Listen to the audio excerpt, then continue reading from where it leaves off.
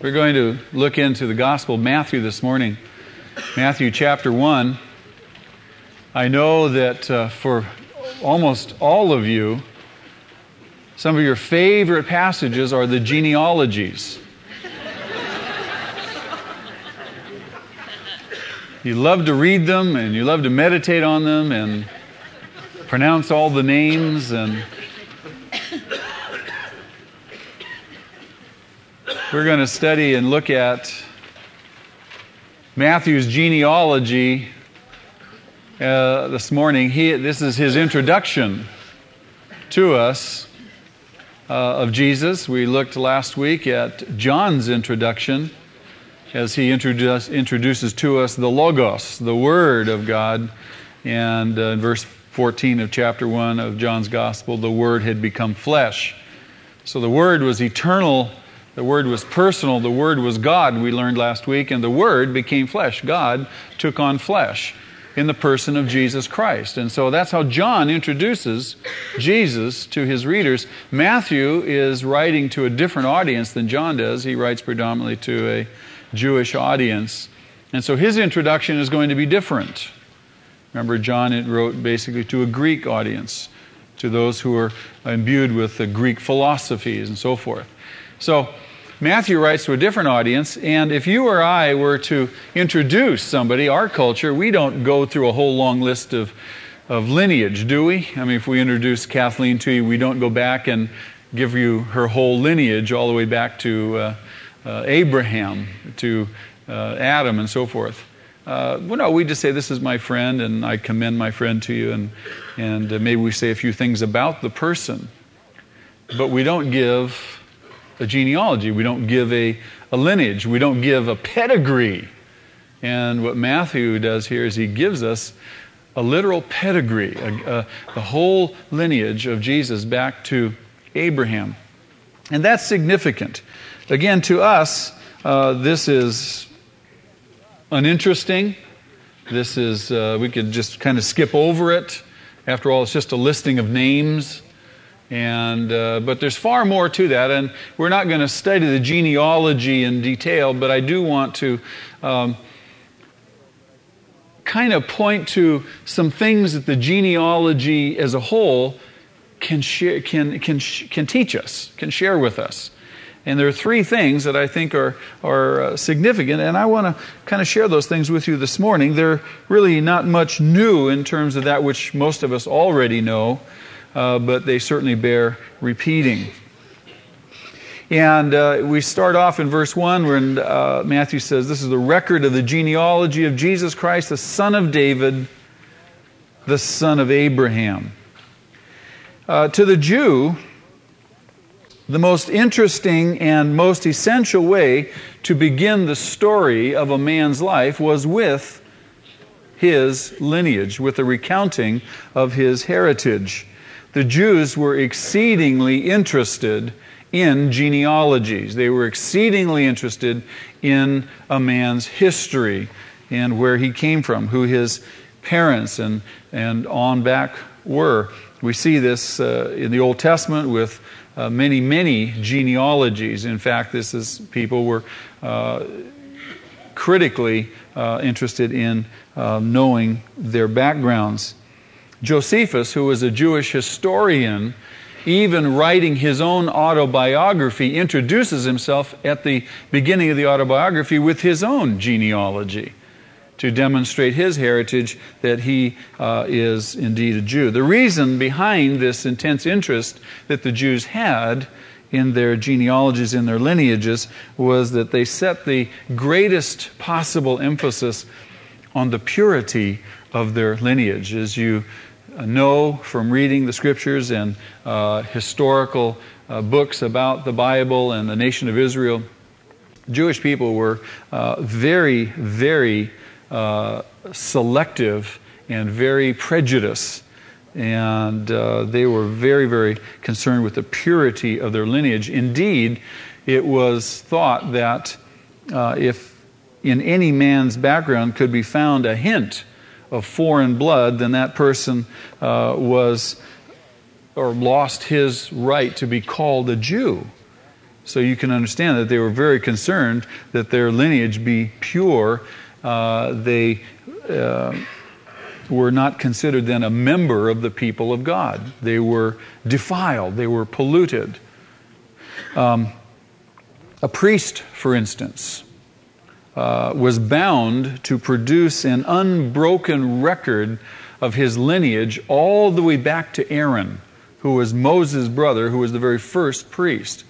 And so this person was bound to produce that unbroken lineage. Indeed, in Ezra, the book of Ezra in the Old Testament, we see that when Ezra is reorganizing the worship of God and after the Babylonian exile and was setting up once again the priesthood and organizing the priesthood to function, there were 3 groups of people from priestly families who came forward and presented themselves for priestly responsibilities and priestly duties, but they were rejected because they could not produce their family genealogies. Let me read to you the verse from Ezra chapter 2, verse 62.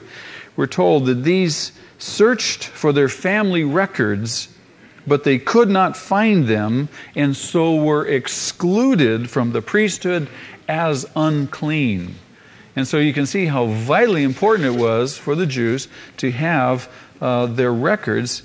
And though this may seem to us an uninteresting passage, to the Jew, it would be most impressive and most significant that the pedigree of Jesus could be traced back to Abraham through David. And that's the emphasis that Matthew puts on it in verse 1 when he says, this is a record of the genealogy of Jesus Christ, the son of David, the son of Abraham. And it chronicles all those generations. Now his genealogy in this passage is arranged in 3 sections, 14 names in each section. And the 3 sections are based on 3 major periods in the history of Israel. It was a device that made memorization easy. They had these names in these 3 sections, 14 in each section, and they corresponded to 3 major stages in the history of Israel. Those 3 major stages, the first one takes the history of Israel down to David. So the inception of the nation with Abraham down to King David. That's the first major section of Israel's history. It represents the elevation of the nation. It represents the exaltation of Israel in its kingly reign, the very thing that God intended for Israel to be a preeminent nation among the nations. They were the chosen people. True? And so we see this very first section coming down to the point of King David. Israel under David's reign was at the height of its glory, the height of its power. David was the most powerful of Israel's kings. And it was at that point where Israel had expanded its borders to the greatest extent that they would experience. Now, the second section goes from David to the Babylonian captivity. So you can see they have risen wonderfully, but the second section chronicles through all the names and so forth. It chronicles their demise, their loss of freedom, and the tragic disaster of the Babylonian captivity, the Assyrian warfare and destruction of the northern kingdoms. We studied that last year. So the whole second section goes from David to Babylon, to the captivity. So you see the rise of Israel and the fall of Israel in that second section. The third section takes a story from the Babylonian captivity and the return from the captivity down to Jesus Christ. And the focus here now is on Jesus, and He is the one person who can liberate Israel from their slavery. He's the one person that can restore the liberty, restore the freedom, restore the glory that was previously lost. And so those 3 major segments of history are represented here in that genealogy. And by analogy, this is significant. So we say, well, that's wonderful history. That's good to know. But how does that relate to me personally? Well, by analogy, these three major stages of history in Israel represented by the genealogy of Jesus represent also three stages in the spiritual history of mankind. There are great parallels here for us. Just as in the first stage with Israel, that Israel rose to glory under the final reign of David, so also we see in the first stage of man's history, man was created for greatness. Israel was created for greatness. Israel is in a microcosm, a picture of what God wants to do and His design is for mankind in general. In Genesis chapter 1, verses 26 through 28, we see God's purpose for man. He creates man in His own image. He creates man with a destiny for royalty. Man is intended for greatness. And we see the second stage in chapter 3 of Genesis where man loses that greatness. Man loses his intimate relationship with God. Instead of being a child of God, man becomes a child of the devil, in the words of Jesus, and a slave to sin. So just like Israel, though it was powerful, exalted, fulfilling God's destiny for them, though they turned away and fell, so has man also, though meant for greatness, has fallen away. That's the second great stage in the history of mankind. G.K. Chesterton, the great Catholic writer, said this: whatever else is true of man, man is not what he was meant to be. Man is not what he was meant to be. And I think all of us are aware of that. We all have a sense in us of great unrealized potential. True? And one of our great frustrations in humanity is our inability to succeed or to fulfill what we perceive is as the potential that is in us, that is in mankind. We're always falling short, always falling short. And now that sets the stage for the third stage in the history of man. Just as in the third stage in the history of Israel, Jesus comes to set Israel free. Jesus comes to fulfill their destiny. Jesus comes also so that man may regain his greatness that was lost. This is, you have the whole, right in this genealogy, you have encapsulated the whole history of mankind, the whole plan of God, encapsulated right in the genealogy of Jesus through Matthew. Man had the capacity to choose. He chose independence rather than remain in a dependent relationship on God, fell away from God, fell away from that life-giving relationship. But God wonderfully does not abandon man to himself. He doesn't abandon man to his own foolish devices. Isn't it glorious that the end of man's story is not left to be a tragedy? Isn't it wonderful that God does not give up on man? He doesn't give up on Israel. He doesn't give up on man. God is faithful. And so we see His faithfulness in the third stage. When the genealogy comes down to the point of Christ, it culminates in the person of Jesus Christ. God sent His Son, Jesus, to save not only Israel, but to save all men.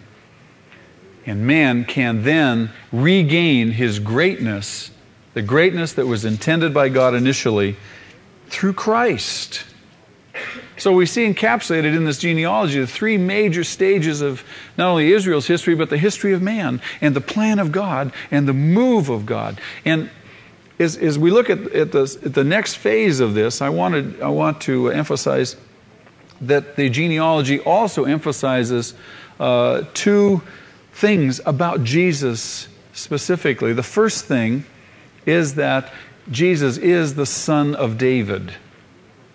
He is the Son of David. And this is the basic reason Matthew writes the genealogy, to demonstrate this.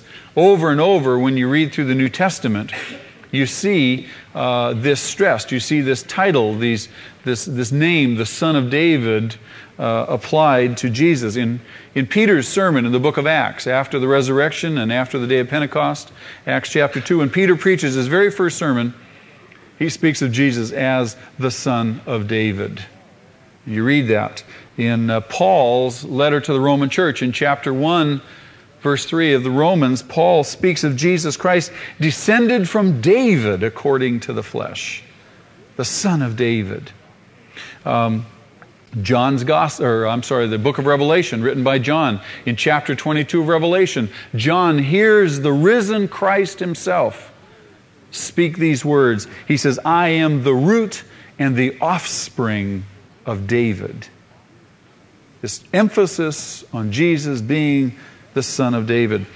Repeatedly, Jesus in the Gospels is so addressed after healing the blind and the mute man in Matthew's Gospel in chapter 12. The people exclaim, "Could this be the Son of David?" They're astounded. In Matthew chapter 15, when the Canaanite woman comes to Jesus, a Canaanite woman, not even a member of the nation of Israel, but a Canaanite woman comes to Jesus and pleads for mercy for her daughter, and she addresses Jesus as Son of David. Son of David. In Matthew chapter 20, the blind men, as Jesus walks by, the blind men cry out to Jesus as Son of David. And in Matthew chapter 21, it is as the Son of David that the crowds greet Jesus as he enters Jerusalem for his last time prior to his suffering and crucifixion. You see, this is of great significance to Israel. The fact that Matthew is speaking of Jesus as Son of David, the Son of David. For Israel was a waiting people. They were a waiting people. What were they waiting for? The Son of David.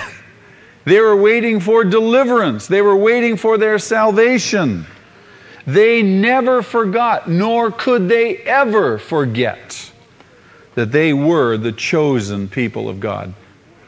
A select people, specially blessed, called into existence for God's purposes. They could never ever forget their destiny.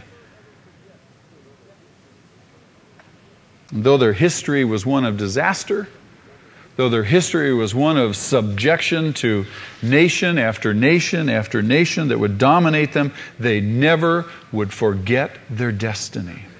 It was their dream. It was their hope that into this world would come a descendant of David, the Son of David, who would lead them to the glory which they were believing and hoping was their right. So they were waiting. And at the time of Jesus' first coming, Israel was living in a great sense of messianic expectation. They were any day. They read the Old Testament. They knew the prophecies. They knew Daniel's prophecies of the Son of Man who would come. And so they were living in a moment of great expectation. However, as you know, Jesus did not fulfill their expectations of what the Son of David would do when he came. That would be reserved for the second coming. So Israel was a waiting people. And Matthew is in effect stressing through the genealogy. The one you were waiting for, the one you have been waiting for generation after generation, hoping and longing for to set you free, has come. And he is Jesus Christ. He is the Son of David. They were haunted by their destiny. Jesus is the answer, not only to Israel's hopes and dreams, but he is the answer to the dreams of people everywhere. He is the answer to people's hopes everywhere. Not only was Israel a waiting people, everybody around the world is waiting. Now, they may not have a clear vision that they're waiting for a Messiah, but there's a sense in man. There's a hope in man that tomorrow maybe will be a better day. How many of us have said goodbye to 1991 and say hallelujah?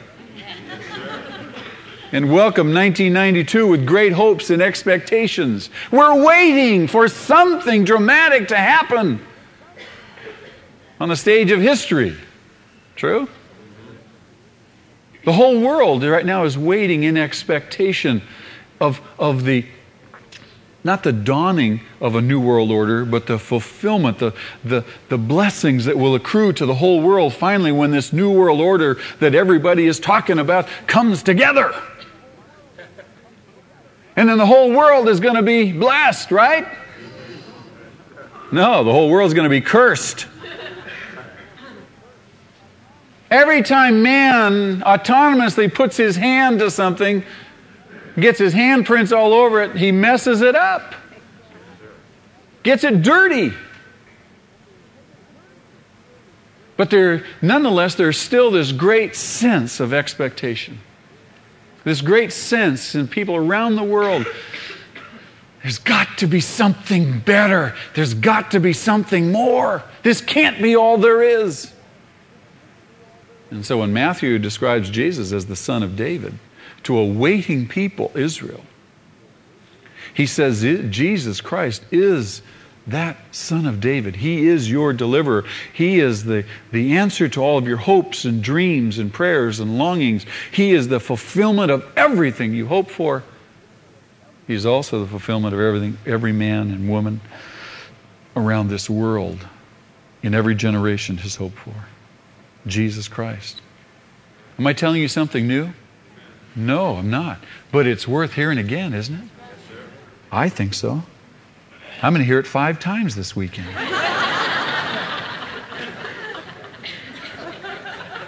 Excites me every time I hear it. Thrills my heart. Beloved, just as Israel did not recognize and did not receive Jesus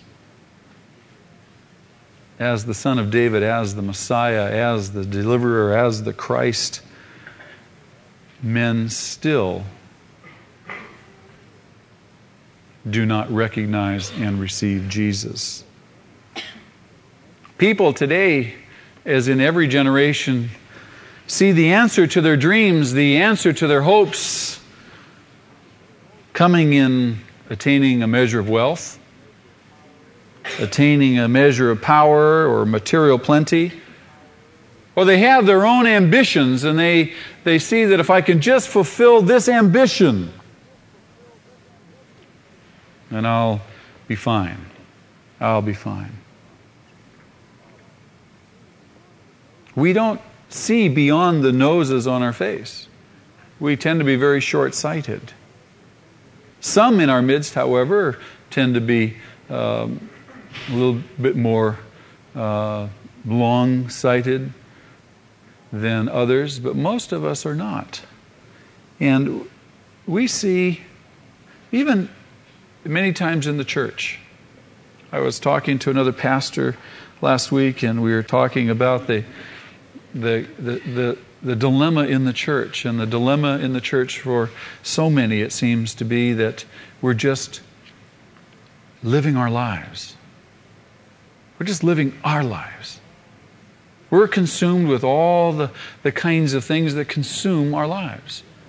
And the kingdom of God seems to be a peripheral issue at best for lots of people. And that truly is a dilemma, because we don't know how to reconcile them. We don't know how to say no to things that we have come to count and hold as cherished and essential.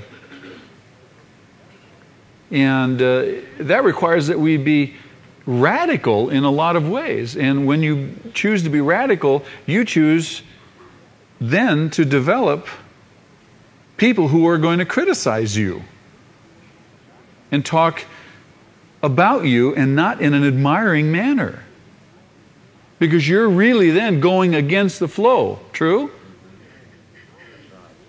It is not an easy thing to live for the kingdom of God. It is an easy thing to live for our own kingdoms, our own cherished ambitions, our own life, our own agendas. That's the difficulty we face. And in the midst of all of that, we have a great sense of frustration that life isn't what we thought and hoped it could be. You see, if men's dreams ever are to be realized, if men's dreams of peace, men's dreams of greatness and satisfaction are ever to be realized, they're only going to be realized in the person of Jesus. In a relationship with Jesus Christ. An obedient relationship with Jesus Christ. Let me underscore that. Not in a platonic relationship, not in a relationship that says, well, I believe in Jesus. But our lives will really be fulfilled, our lives will really count from our subjective perspective only when we are in an obedient relationship to Jesus Christ. I'm absolutely convinced of that. Because man is man, because he is a child of eternity, he, like Israel, is always haunted by his dream, his destiny, and the only way to the realization of that is in Christ. An obedient relationship to Christ. Jesus said it so definitively when he said, if you're to be my disciple, if you're really to benefit by the relationship with me, you must deny yourself. You must pick up your cross and follow me daily. He's talking about an obedient relationship. He's talking about a relationship even in the midst of all that has affected us, all that distracts us, that we be single-minded. Now, even as I say these words, I'm thinking, God, don't let people shut down. Because of the awesomeness of what I'm describing to you, many people will suffer from the temptation at this moment to say that's impossible. I can't give up. I can't deny myself. I hear what you're saying. There's something that strikes true into my heart, but it's impossible. I don't want to pay the price necessary. Can't I just keep sitting here? Be comfortable. Sure, you can sit there and be comfortable. I can sit there and be comfortable. Continue on the path, the treadmill that we're on. When in fact Jesus is not Lord. I don't say that to bring any guilt or condemnation on anybody. I say that as a matter of fact. That's where the issue lies. What kind of relationship do I have with Him? What is my life counting for? We have fallen into the mode, and I was talking with Henry about this the other day, because he's our counseling pastor and oversees all of our helping ministries and those kinds of things, and does such a wonderful job counseling people. He's such a dear, isn't he? Yes.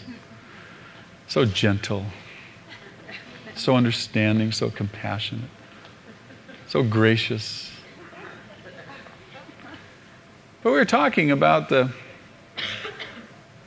church and the orientation towards, rather than being a serving community, being a community where we're all interested in getting well. We slipped into what I would term a therapeutic mode. And hence everybody's kind of in neutral, waiting to get well, waiting to get healed, waiting to get delivered from this dilemma, that dilemma, from the effects of abuse in our life and all that stuff. I don't mean to diminish people's backgrounds and the effect it's had on our life, but I would submit to you, when you cut away all the illusions and all the fat and all the other stuff, The bottom line is Jesus has already come. And when I've walked down to the front and I've come to the altar and I said, Jesus, save me, forgive me, come into my life, change me. He says, okay. Okay. Now I'm in. What are you going to do? Now I'm going to walk in obedience to you. Easy to say, huh? Hard to do! Because in the midst of our afflictions, in the midst of a crisis of the moment, it's the furthest thing from our mind to be obedient. We slip into our old reactive modes. We fly off the handle. We get defensive. We retreat. We bury ourselves rather than what? Saying, God, your word says that a kind word turns away wrath. It's so nice that you cursed me. I appreciate that. To bless those who persecute you. To pick up the cross, the instrument which means death to our egos, our human egos. To not be so concerned with getting well.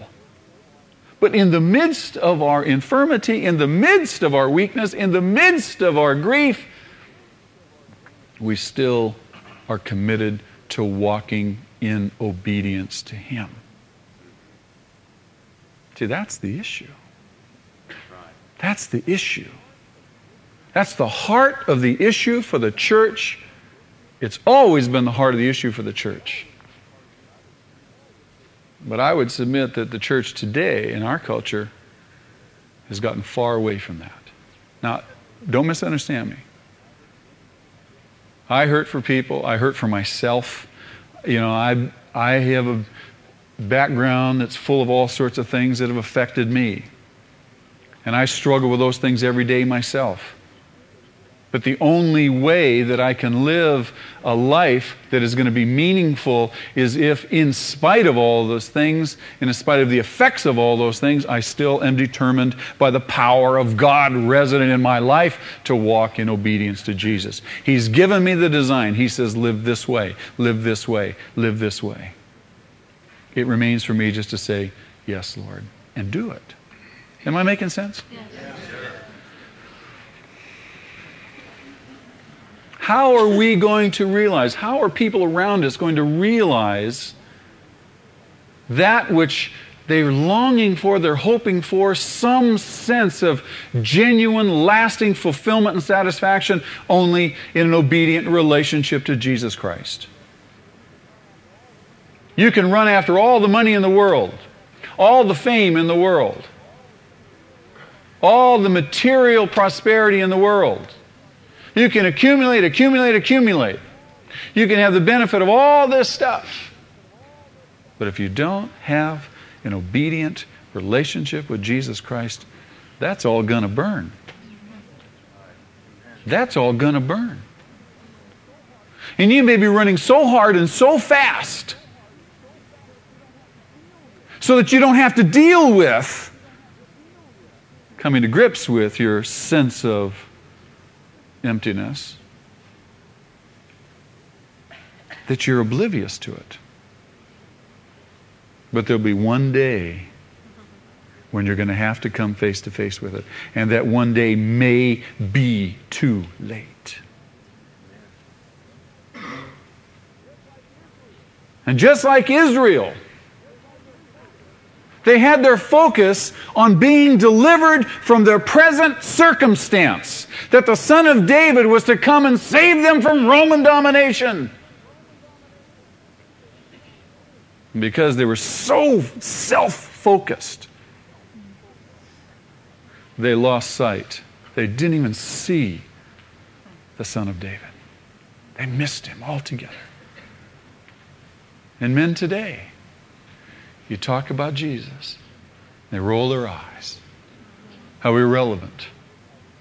Jesus, I would submit to you, would not be irrelevant to the world today if the church walked in obedience, if the church walked in faith, if the church said, "Oh God, this is hard, but I'm going to do it because I know it's right and true and I know this is your will," do you suppose that would make a difference? Do you suppose the church would have a viable and powerful testimony? Sure, that's how the gospel was spread in the first century. Amidst persecution and suffering, great difficulties in the early church. People were being killed and murdered, but they were rejoicing in it. Unheard of. But the onlookers would watch and they'd see this and they'd say, "There's something about these people." They weren't just saying, "Oh, heal me, heal me, heal me, heal me." That's obviously a caricature. I don't mean to be disrespectful, but I do that to emphasize the point.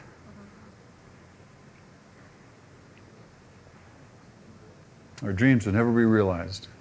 Our hopes, our destiny, the greatness that God means for us will never be realized except through the Son of David. The Son of David. The second thing that this passage stresses for us is that Jesus Christ was the fulfillment of all the prophecies. In Him, the message of the prophets came true. Any Jew worth his salt knew the Old Testament prophecies. Knew them all.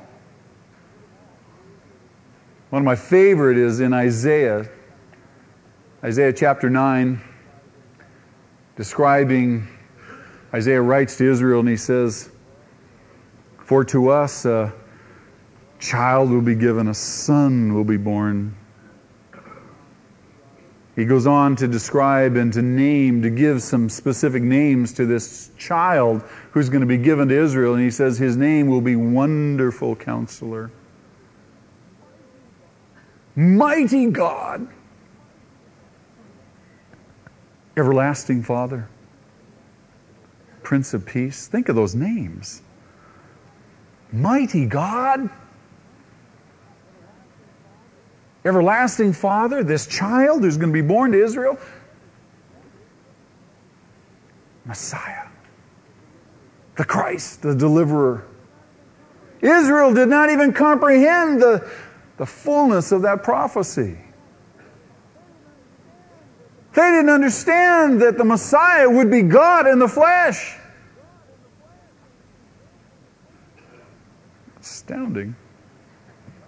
But you see, the second thing that this passage stresses is that Jesus is the fulfillment of all those prophecies. All of Israel's history culminates in Jesus. He is the promised one. And He is none other than God in the flesh. This further tells us and conveys to us the confidence that life and the world are not without meaning. That there is purpose to life. There is direction to history. History is not meaningless. That there is a design. That God has an order. There is a goal that He's working towards.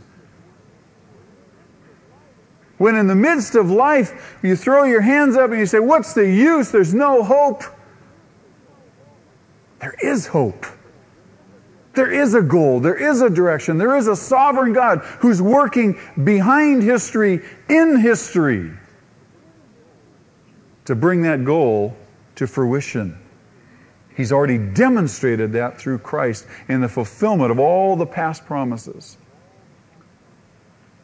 History has a meaning and direction and purpose. It means, quite frankly, that evolution is not true.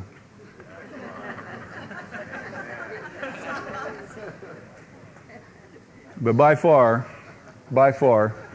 one of the most exciting and amazing things about Matthew's account of Jesus' pedigree is the names of the women who appear in it. This is absolutely astounding. If you were a Jew living in Israel, this is absolutely unheard of. You see, it was not a normal thing. It was not something that you would find as a regular occurrence to find the names of women in Jewish genealogies at all. This was a totally uncommon thing. A woman had no legal rights in Israel. No legal rights at all. She was regarded not as a person, but rather as a thing. A thing. Much as our society today views women as objects, most explicitly sexual objects.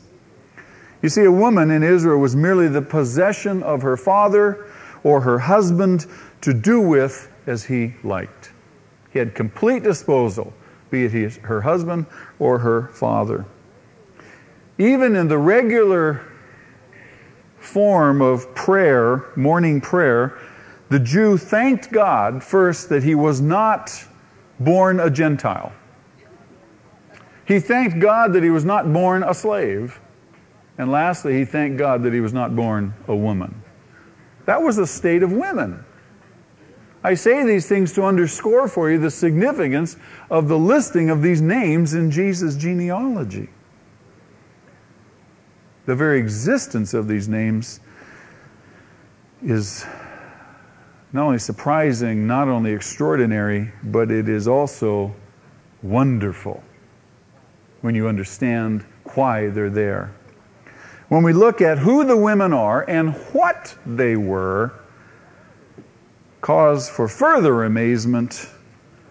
After all, if you were to write a genealogy, would you not expect to see, if you were going to list women, to see women of great noble character, women of fine breeding background?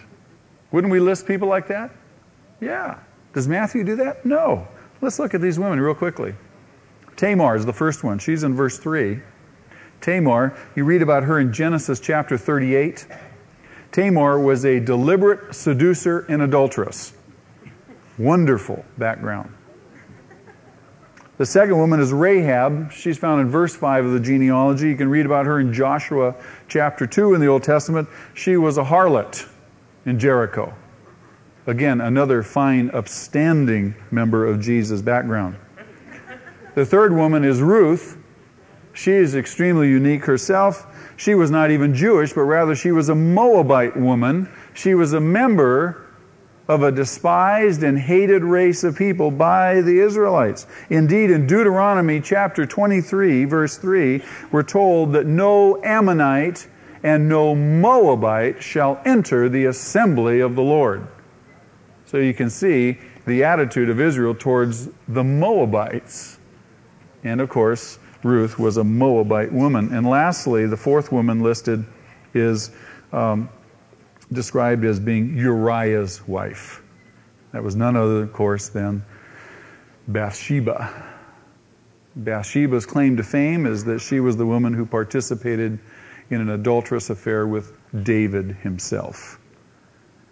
Jesus really has kind of a checkered background, doesn't he? Think about it. If Matthew had ransacked the pages of the Old Testament for improbable candidates, he could not have discovered 4 more incredible ancestors for Jesus Christ than these 4 women. True? Amazing when you begin to understand who these women are. But in so doing, Matthew, in symbolic form, using these women, gives us the essence of the good news of Jesus Christ. The good news of God. Here he shows us that the good news declares that the barriers have come down. All the artificial barriers, all the distinctions, all the things that have separated men from God and from one another have just been obliterated in the person of Jesus Christ. we hear and see the first barrier, the barrier between Jew and Gentile, now has been obliterated. No difference, we're told, in the New Testament. There is neither Jew nor Gentile any longer in Christ. The animosity that the Jews held for the Gentiles were dogs. The animosity that the Gentiles held for the Jews, all this now is removed in effect in Christ. When you become a Christian, we're all the same. We're all the same. No more Jew, no more Gentile. The great truth, God's love is available to all men through Christ. Relationship with God is available to all men through Christ. He is the great unifier. The second barrier that comes down is the barrier between male and female. This is glorious. If the National Organization of Women understood the import of the gospel, striving after equality and equal rights, if they understood that only could equal rights be found in Christ, they would be storming the churches for membership rather than mocking the churches. Think about it. All the women's rights organizations striving after equality, striving after recognition, striving after significance, striving after worth, striving after thin air. Because without Christ, they'll never have it. Men and women in Christ stand equally dear to God and equally important to His purposes. No more distinctions. Women have finally been set free in Christ. Finally set free in Christ. Ladies, God bless you. God bless you, and receive your heritage if you haven't already. You are free in Christ. The last barrier to come down, the third barrier, is the barrier between saint and sinner. This is so significant. You see, in Christ, now finally we see that somehow God can use for His purposes and fit into His scheme of things those who have sinned greatly. You see that in those 4 women listed in Jesus' pedigree.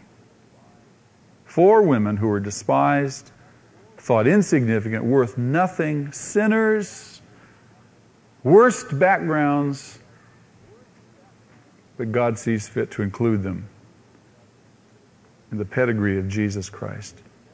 Jesus says it best Himself. Matthew chapter 9, verse 13. He says, I came not to call the righteous, but rather to call sinners. Thank you, Jesus. Amen? And hence we have reviewed the genealogy of Jesus according to Matthew. Next time you read it, be blessed. Pray with me.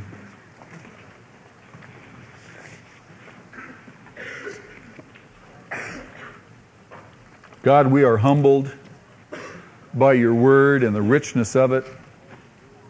A passage that we so very often are tempted just to read over quickly or not read at all, can impart to us so much richness and so much hope, so much confidence and assurance. Thank you, Father, for your word, which indeed is rich. We cannot fully mine the depths of it and all the gold and the jewels and precious things that you have hidden in it. Continue, Lord, to illuminate us as we walk through these gospel accounts and as we study the life and the work and the ministry of Jesus. Lord, as we come to grips with what these things mean to us. Strengthen your church, O God, that we might be people who do walk in a obedient relationship with you. That, Lord, we are committed to learning that which Jesus would have of us in these next days and weeks and months. And as we learn these things, Father, we be good stewards over them, implementing them in our life. We commit our way to you. We give you thanks. And we love you this morning. Amen? Amen.